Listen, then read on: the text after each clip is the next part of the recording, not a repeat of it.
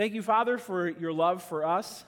Thank you for the many ways that you care for us and protect us and provide for us throughout the week. Lord, we do lift up all of these different things we just talked about to you, that you would go ahead of Mark and Sarah and meet all of their needs, that you would surround our church with your protection from COVID and keep us healthy and well. Help us, O Lord, to be responsible and to come together as a community, Lord, to not be divided by these matters and to truly care for one another. We pray that you would, Lord, bless us as we continue to launch small groups again this fall and help us to care for one another. We were not meant to do this spiritual life alone, so knit us together and help us to bear one another's burdens, Lord. And we pray, oh Lord, that you would continue to be with our brothers and sisters all around the world, particularly in Haiti and Afghanistan. We know that you can use times like this to show your glory in unexpected ways. So we ask that you would use the church to be the hands and feet of Jesus. And we just pray, oh Lord, that you would, in many marvelous ways, manifest your presence to these people who need you every hour. We pray that you would receive these offerings, which continues to fuel all that we do for you here. And we pray this in Jesus' name. Amen. Amen. Go ahead and open up to Psalm 107. Psalm 107. And we have been giving out Psalm memory verses or basically display cards. So you got the summer, right, in the summer. And now as fall approaches, we have fall. And these are out in the lobby on your way out. So these Psalms come from Book 2 of the Psalter. Of course, summer is like Book 1. Fall is like Book 2. Winter is 3 and 4. And then spring comes back in Book 5. So you can grab these on the way out. Just post them all over your house or in your car. And that's one way that we're helping you to hide God's Word in your heart. Psalm 107, you will probably have no trouble recognizing how famous this psalm is. This is kicking off Book 5.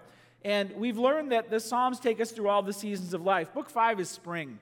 God has taken us through fall, through winter. We never thought we'd get out, and suddenly spring has sprung.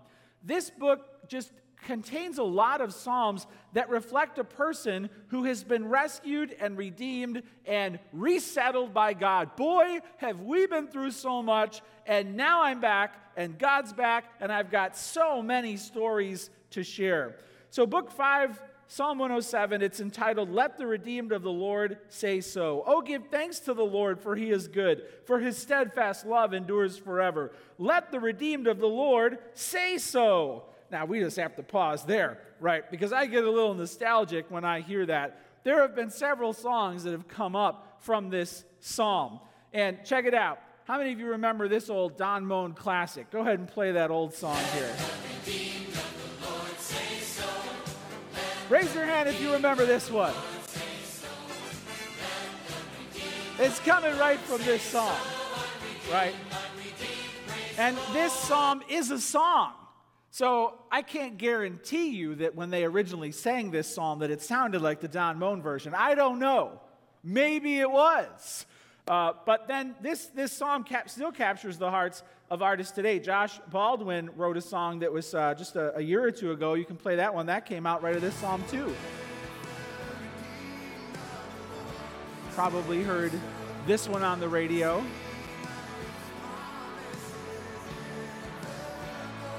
Comes right up.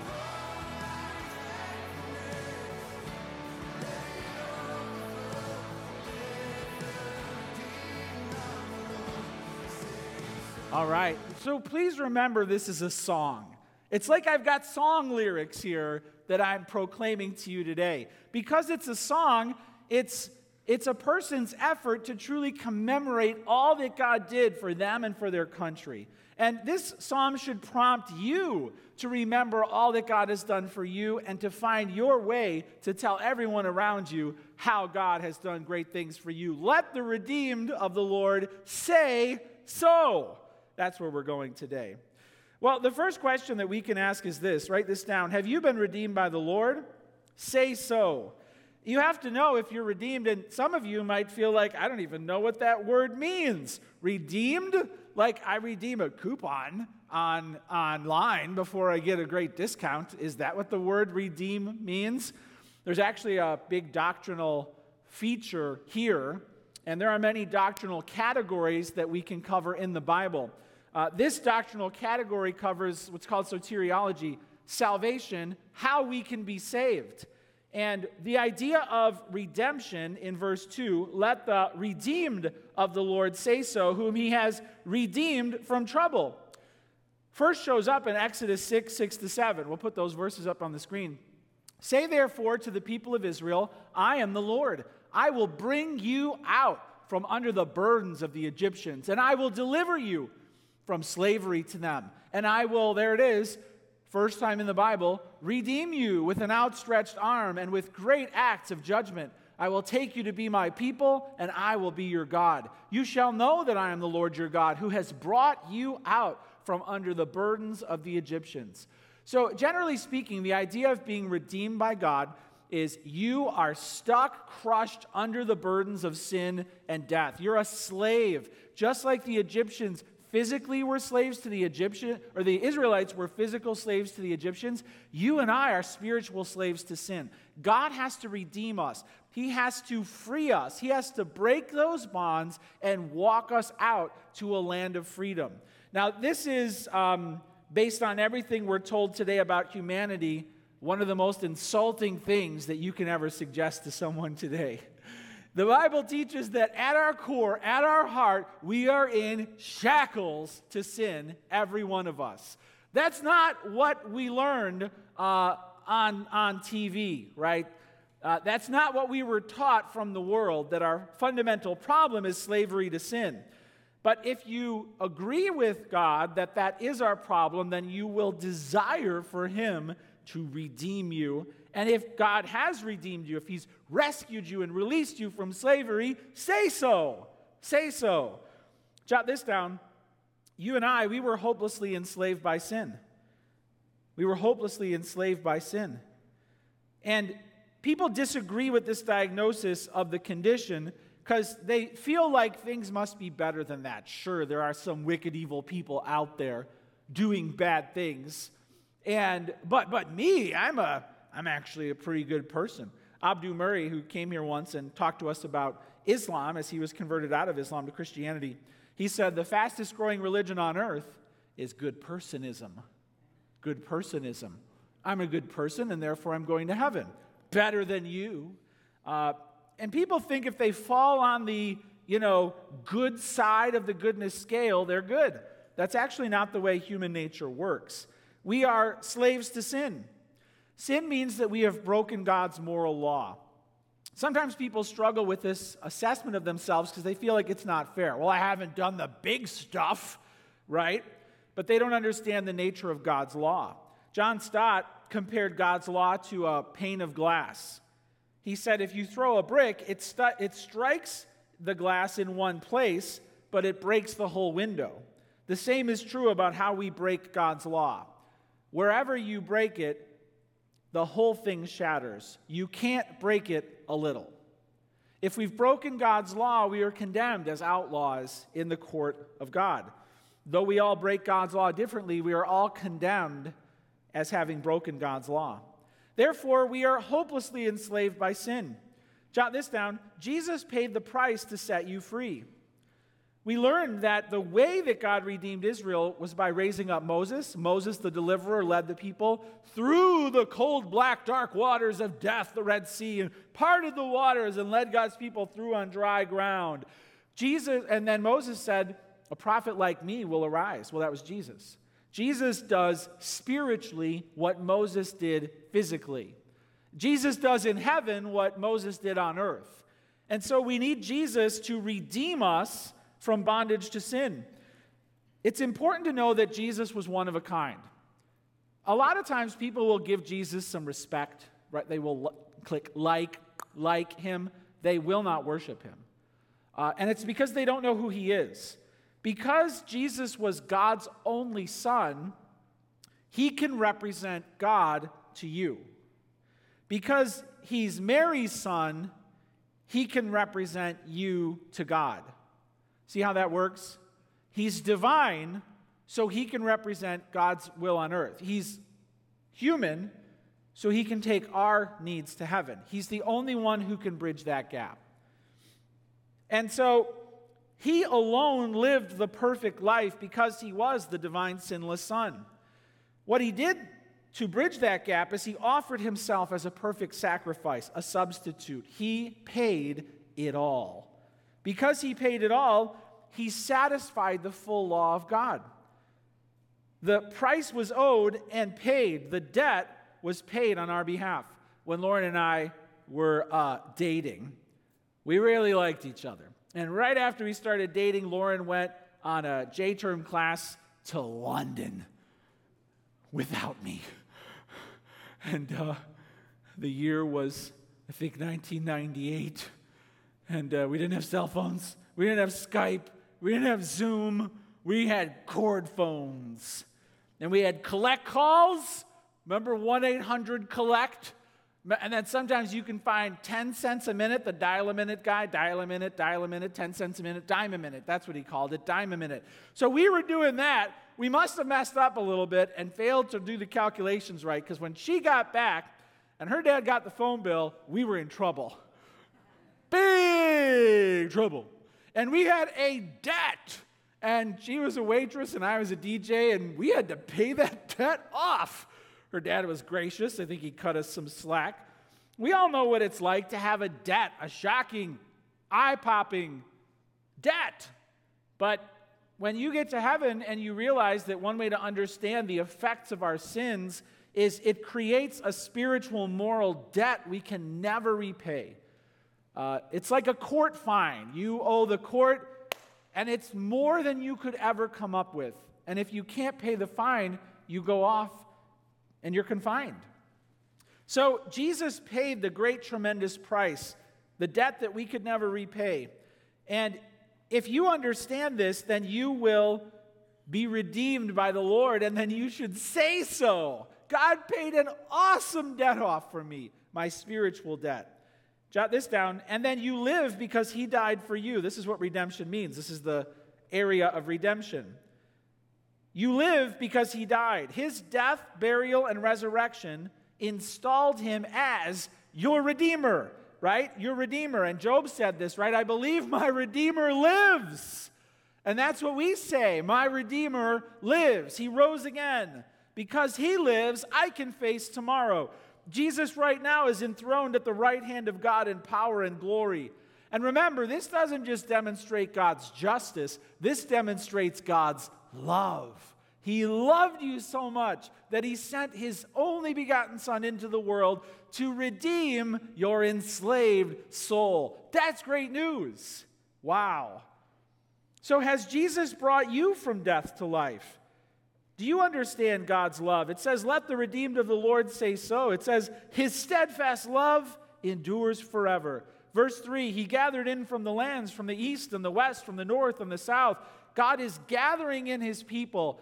He's building a kingdom that will never be shaken. I like what Os Guinness says.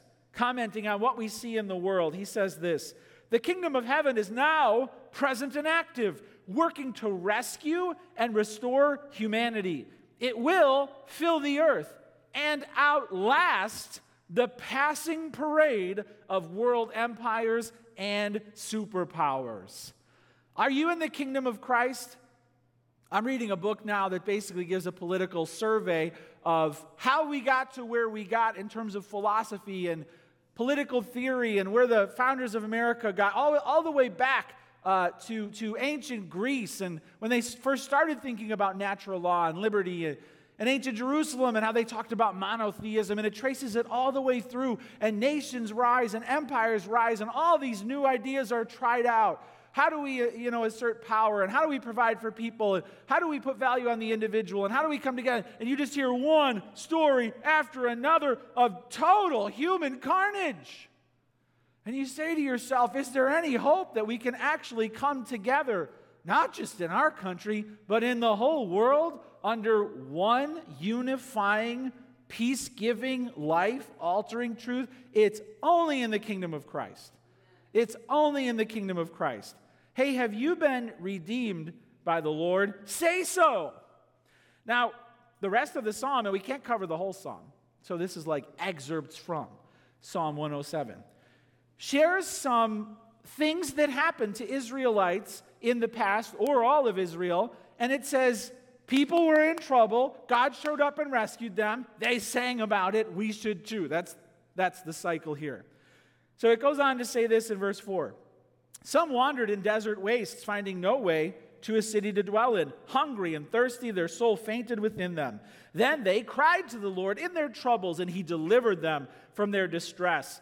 He led them by a straight way till they reached a city to dwell in. Let them thank the Lord for his steadfast love, for his wondrous works to the children of man. For he satisfies the longing soul, and the hungry soul he fills with good things. Jot this down. Tell how he led your lost, hungry soul to safety. Tell how he led your lost, hungry soul to safety. I'm doing what the psalmist is doing. He's taking something that God did, and then he's saying, they sang about it, and then he's saying, we should too. So this is historical. God did these things, but it's also devotional. He's doing them for us also. I love how it gives us a detailed portrait, a picturesque portrait of what a trial is like. The first portrait here is of being lost in the desert, no way home, no home to even go to, hungry, thirsty, starving, and homeless, and God is there. Here's a picture of the wilderness they would have thought of. This is the wilderness. Israel has a lot of that. Imagine being lost in that. Don't know where you're going. They didn't have GPS. None of that. Where are we? We don't know. They don't even have a city to end up in. It's hot. There's no food. They're thirsty. They're going to die. A slow and agonizing death. Wow. Lost, hungry, need to be led to safety. This is a spiritual portrait of salvation. God has to be the one to lead our souls out of the wild into the land of promise, but it's also a portrait of God delivering us from trials throughout our lives. The desert uniquely can portray trials, and maybe you have them right now, where your comfort and your conveniences have been taken away from you. That happens in many ways, where your life is disrupted and you get a little disgruntled and you can't quite see a way back to that home, that place of where you feel. It could happen in many ways. It could happen if you have a newborn. It could happen if you have a health crisis that's slowly unfolding. If there's job turmoil and you're not sure how it's going to play out, and then it does play out, and now you're looking for work. It just feels like a forever pursuit. Maybe you're enduring a broken relationship that's not like blunt force trauma to the head, but it's just like a desert, a wilderness. Maybe these are the feelings that you have. You feel lost. Your soul is hungry, and you don't feel safe, and you're miserable. God wants to meet you there. Write this down: when you don't know where to turn. They didn't have a way. He led them by a straight way in their trouble. Verse 7. He led them by a straight way. So maybe you don't know where to turn. You're hungry. You don't know where to turn. You're miserable. Where do I go, Lord? Which way am I supposed to go? So many people wonder, what does God want me to do here? And they're not sure. It takes time to figure out. And the worst part about it is they feel like they're alone, like there's not a lot of other people around them. Lauren and I shared this in the past, but we watched this series on History Channel called Alone. How many of you have seen that? Alone. Where they basically take these people and drop them off in the wild. And they get like 5 things or whatever, and they got to make it. And some people have made it. I can't remember what the record is, but I think they've made it close to 200 days on this show where they're out there with nothing. They've got to find their own food. And here's some pictures that they've showed from, this was not this season, the last season, but this is a trial where it's not too hot, it's too cold. It gets really cold. Here's the next picture, and they're just out there in the wild every morning waking up. Where am I getting my food?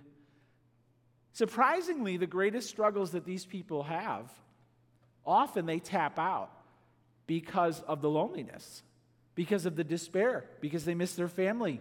Sure, they get a little sick sometimes and they think maybe they can make it through it, but then they start thinking about their family.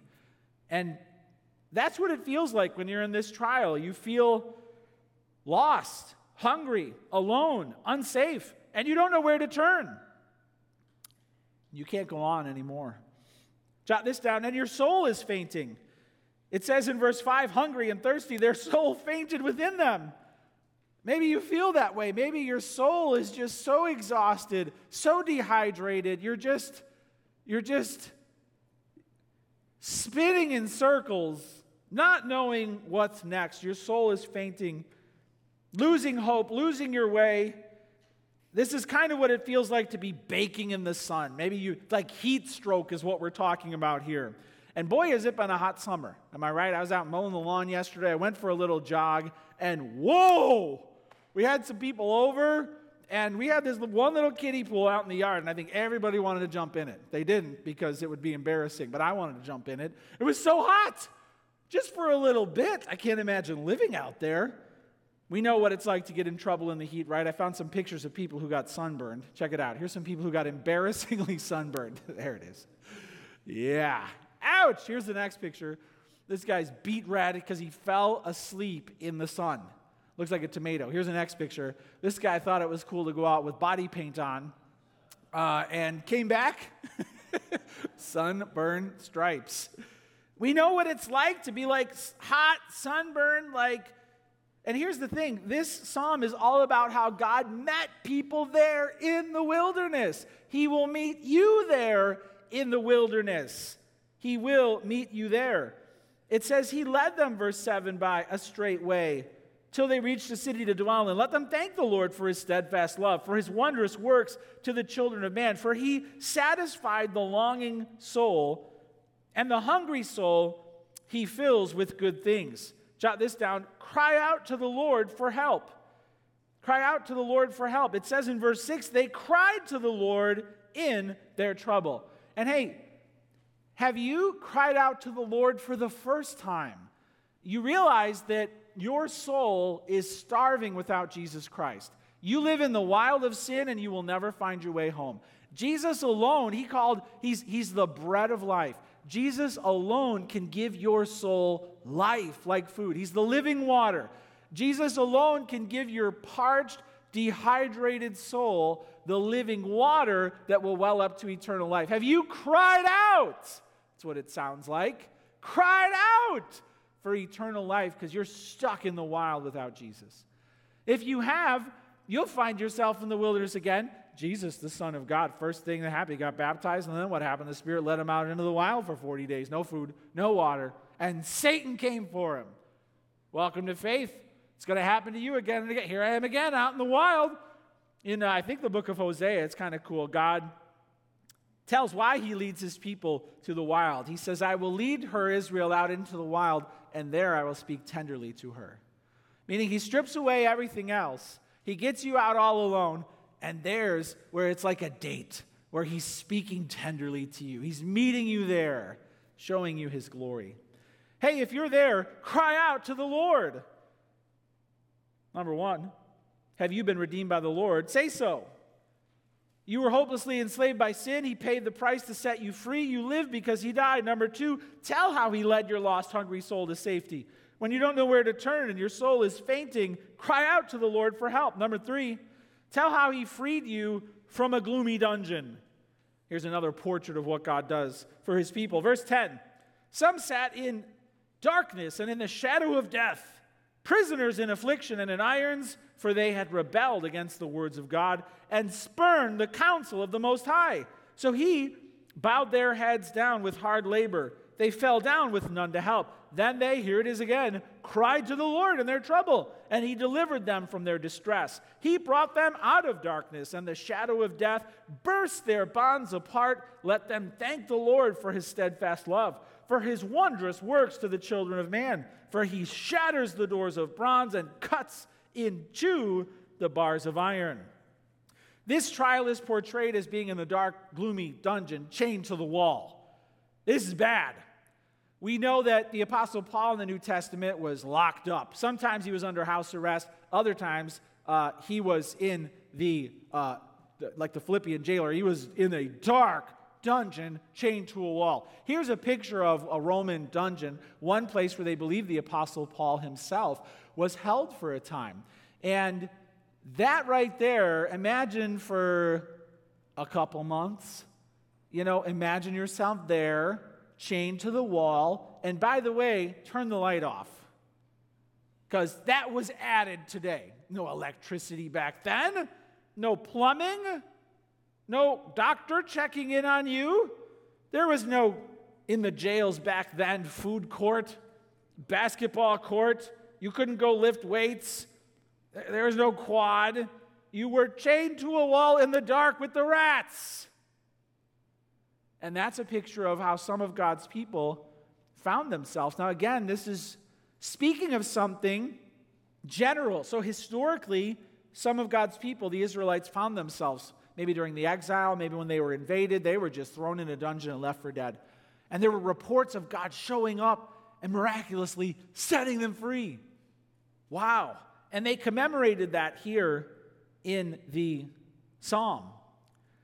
But this also takes on a larger purpose because it describes our problem with sin. And it describes God setting us free from the power of sin. So jot this down. When you feel guilty and condemned, starts with that feeling. What's going on in this portrait is some sat in darkness and in the shadow of death, prisoners in affliction and irons. Why? For they had rebelled against the words of God. So much of our misery in life is because we didn't do it God's way.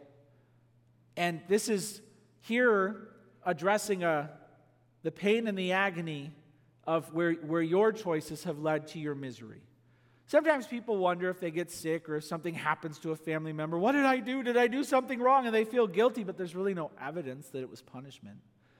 But this is talking about where there's a lot of evidence that it's your fault.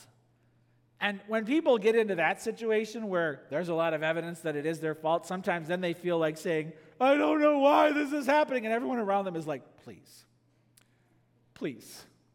really, don't give me this. Don't give, especially siblings, if you've got them.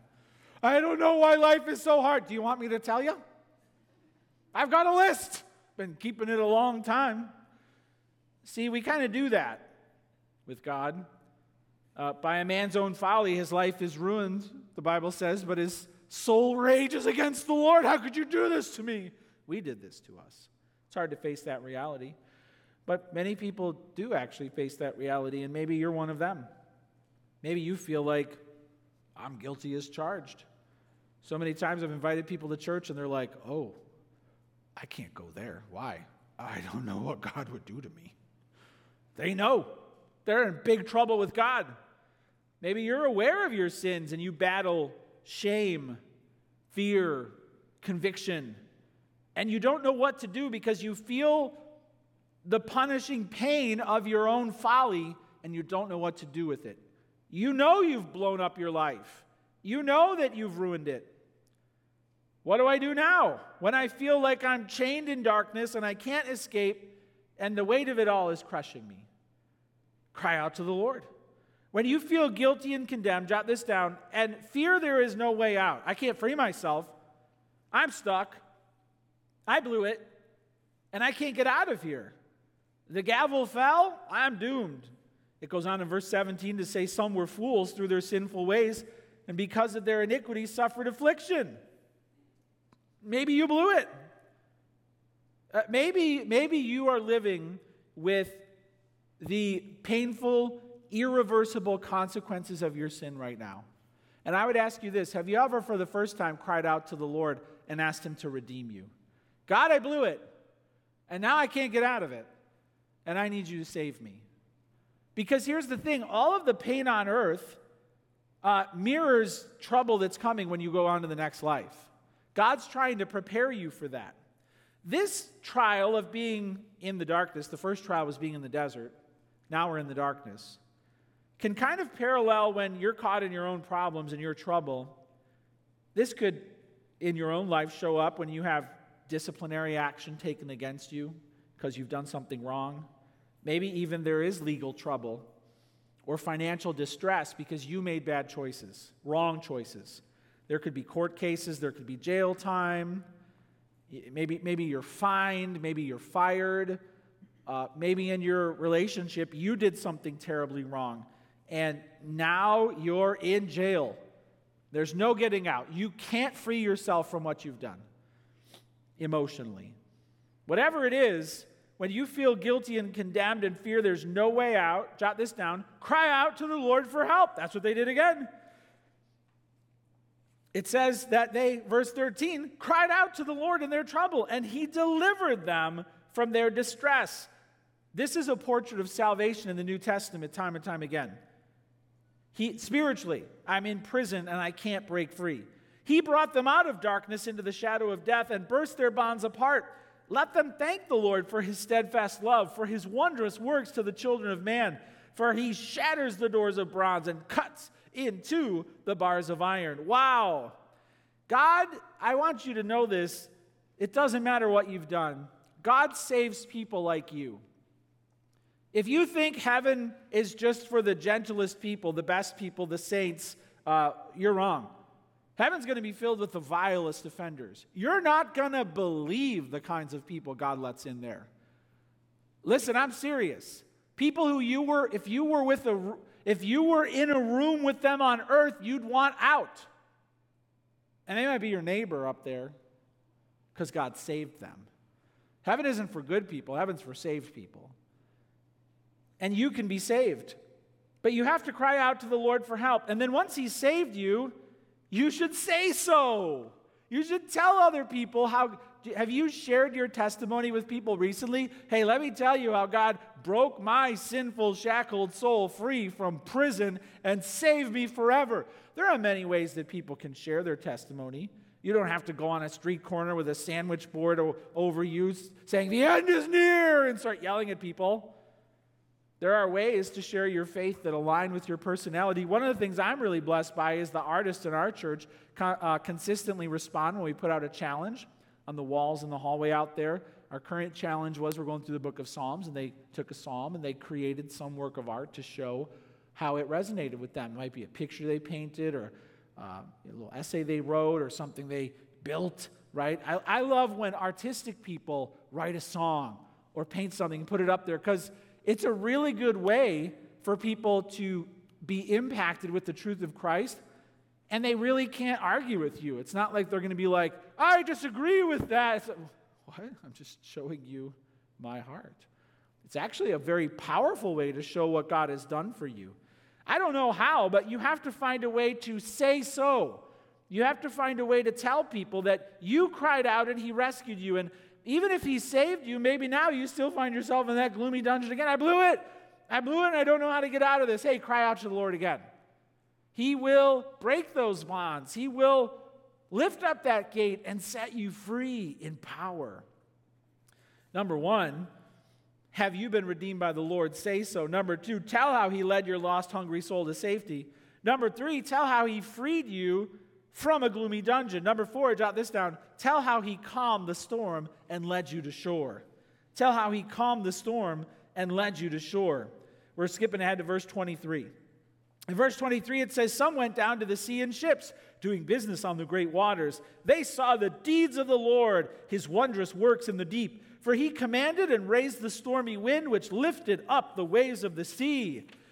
They mounted up to the heaven. They went down to the depths. Their courage melted away in their evil plight. They reeled and staggered like drunken men and were at their wits' end. Hey, is that you? They were at their wits' end. Is that you, seasick and storm-tossed? And then they cried to the Lord in their trouble, and He delivered them from their distress. He made the storm be still, and the waves of the sea were hushed. And they were glad that the waters were quiet, and He brought them to their desired haven. Let them thank the Lord for His steadfast love, for His wondrous works to the children of man. Let them extol Him in the congregation of the people and praise Him in the assembly of the elders. See how they're saying it. They're saying it, they're singing it. Tell how He calmed the storm and led you to shore. Historically, in the Old Testament, there are stories of God calming the storm, specifically Jonah. Jonah, right, was told to go and preach the gospel to Nineveh. He would eventually become the most successful evangelist in the Bible. Jonah led more people to faith in God than anybody else in the Bible. The revival in Nineveh, you're talking so many people, it's unbelievable. Even the animals got saved. Not really. But it reports that they made their animals fast with the whole country because they were so afraid of God's judgment. It was unbelievable. At the beginning, Jonah's like, I'm out. Ran away from God, goes aboard the ship. They're out there at sea. Jonah's sleeping. This is the reverse Jesus story. Jonah's the problem, and he's asleep down in the ship. And the wave, God's angry with him, and the ship's going to go down. The godless mariners, the sailors, right, they realize God's upset. They wake Jonah up. We're going to die. Jonah's like, yeah, it's my fault. What? I'm running from my God. What? What are we supposed to do? Remember what he said? Well, just throw me over, I guess. All right. Woo! And then he goes. And then the sea grows calm. And the storm stops. And all the sailors get saved. We got to worship this God. He's the biggest God. He's the big one. They all start singing. Jonah gets swallowed up. Oh, well, I guess it's over for me. That story is one of the times here that God calmed a storm. And it's not the way it should have happened. Jesus is the way it should have happened. Jesus was the righteous one who calmed the storm. But this idea of a nasty storm suddenly sweeping down, and I'm on a boat. It's terrifying on land to be caught in a storm. I'm on a boat, and I'm just being thrown around. That's another portrait of what a trial is like and what salvation is like. Life without Jesus. You see, things can go bad fast in your life. There could be a sudden relational explosion that you didn't see coming. There can be an immediate health crisis, and every hour you're making decisions based on partial information, for you or for someone you know. There can be things coming at you quickly. That's the storm. And there are times when you cry out to God, He will calm the storm. This portrays someone who cries out to Jesus for salvation when your whole life is blowing up. This doesn't happen to everyone, but if your whole life is blowing up and you're being thrown around and you don't know if you're going to survive, and you cry out, Jesus will calm that storm in your life and He will save you. And if you're a saved person, you can find yourself in a storm again. And He will deliver you when you cry out to Him. Write this down. When the storm throws you into turmoil, suddenly, scary, dangerous, you're overwhelmed, you're trapped, and you cry out to Him. Jot this down. And the ship is sinking fast. I mean, this is coming at you fast. Some trials are slow and agonizing, not this one. Boom, boom, boom, boom. Every morning, new email, new information. It just got worse. What's the text say now? What's the doctor say now? What are we supposed? Boom, boom, boom, boom. And some of you are in it right now. And you're seasick. You can't see anything. You got to cry out to the Lord for help. Jot this down. Cry out to the Lord for help. He can calm the storm. He can calm your heart in the storm. However He shows up, He will deliver you. Wow. What portraits we have here of crying out to the Lord, being delivered, and then saying so. Have you been redeemed by the Lord? Tell how He led your lost, hungry soul to safety. Tell how He freed you from a gloomy dungeon. Tell how He calmed the storm and led you to shore, safely to shore. Well, let me close by sharing the story of Fanny Crosby. Fanny Crosby was a prolific poet and hymn writer. She was born in 1820 in New York. At the age of 6 weeks old, she caught a cold that led to inflammation in her eyes. An incompetent doctor applied some medicine to it, and it left her blinded. At just 6 weeks old, Fanny Crosby was blind. She found ways to express herself. She wrote her first poem at the age of 8. She would eventually write 9,000 hymns, including To God Be the Glory, Safe in the Arms of Jesus, All the Way the Savior Leads Me, and Blessed Assurance. From a young age, she learned about the love of God from her grandmother, who read the Bible to her and taught her how to pray. She would eventually be called the hymn queen. But she didn't write her first hymn until she was 40 years old. She got saved in 1850 when she was invited to some revival meetings, and we're talking fire and brimstone sermons. She went several times and saw a lot of other people get saved, but she felt like it wasn't her time yet. Then finally, one night, she got up and she went forward. She was the only one. She stood alone. She couldn't see it. She was the only one. She got saved. And after God transformed her soul, she began to write hymns. In 1882, she was 62 years old. She wrote the hymn, "Redeemed, How I Love to Proclaim It," which echoes this psalm. You probably have heard it before. We've got a clip from it. Go ahead and play that.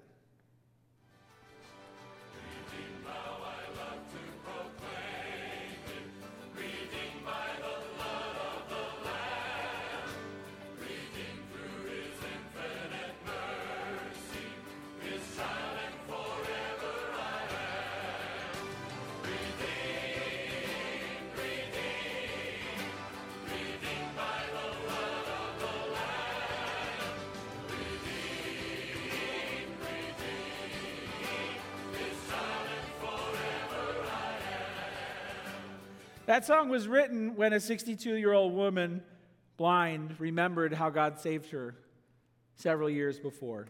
When she was asked, "Is there a special hymn written about your conversion experience?" the hymn queen said, "Yes, redeemed, how I love to proclaim it. That's my favorite song to sing about my salvation." She eventually died February 12th, 1915, and at the age of 94, her faith became sight. The question is this: how has God caused you to say, "Redeemed, how I love to proclaim it"? How will you find your voice? Maybe you won't write 800 hymns. How will you find your voice? Are you redeemed? Has God saved you? If so, say so. Tell the world. Let's pray. Jesus, thank you so much that you promise to lead us through every trial that we face on this earth, and eventually to settle us safely in glory. So many times in this world, you will hear us, you will respond, you will answer us in the darkness, in the desert, in the deep. And whatever happens, you will work everything together for the good of those who love you, and one day we will stand before you safely on the shore of eternity. You will have rescued us for the final time. Redeemed, how we love to proclaim it. I know that there are some who came here today without the hope of salvation, without the biblically based knowledge that you are preparing a place for them. And right now, I pray that they would just cry out to you. Cry out to you and say, "Jesus, lead me out of this desert. Jesus, lead me out of this darkness. Jesus, lead me out of the depths where the waters are swallowing me up. Save me." Maybe you're asking Jesus to save you for the first time today. Maybe as a saved person, you're again asking him to meet you in that wasteland. You're again calling out to him to be with you in the dungeon. Maybe again you're telling him, "I'm being tossed around here, Lord." Calm the storm. Cry out to him. He will deliver you. And boy, will you have stories to share. And share them. Tell others about the great love God has for you. Don't stay silent. Talk. Talk proudly and boldly and regularly about your love for Jesus and all that he has done for you. Jesus, we love you, and we pray this in your name. Amen.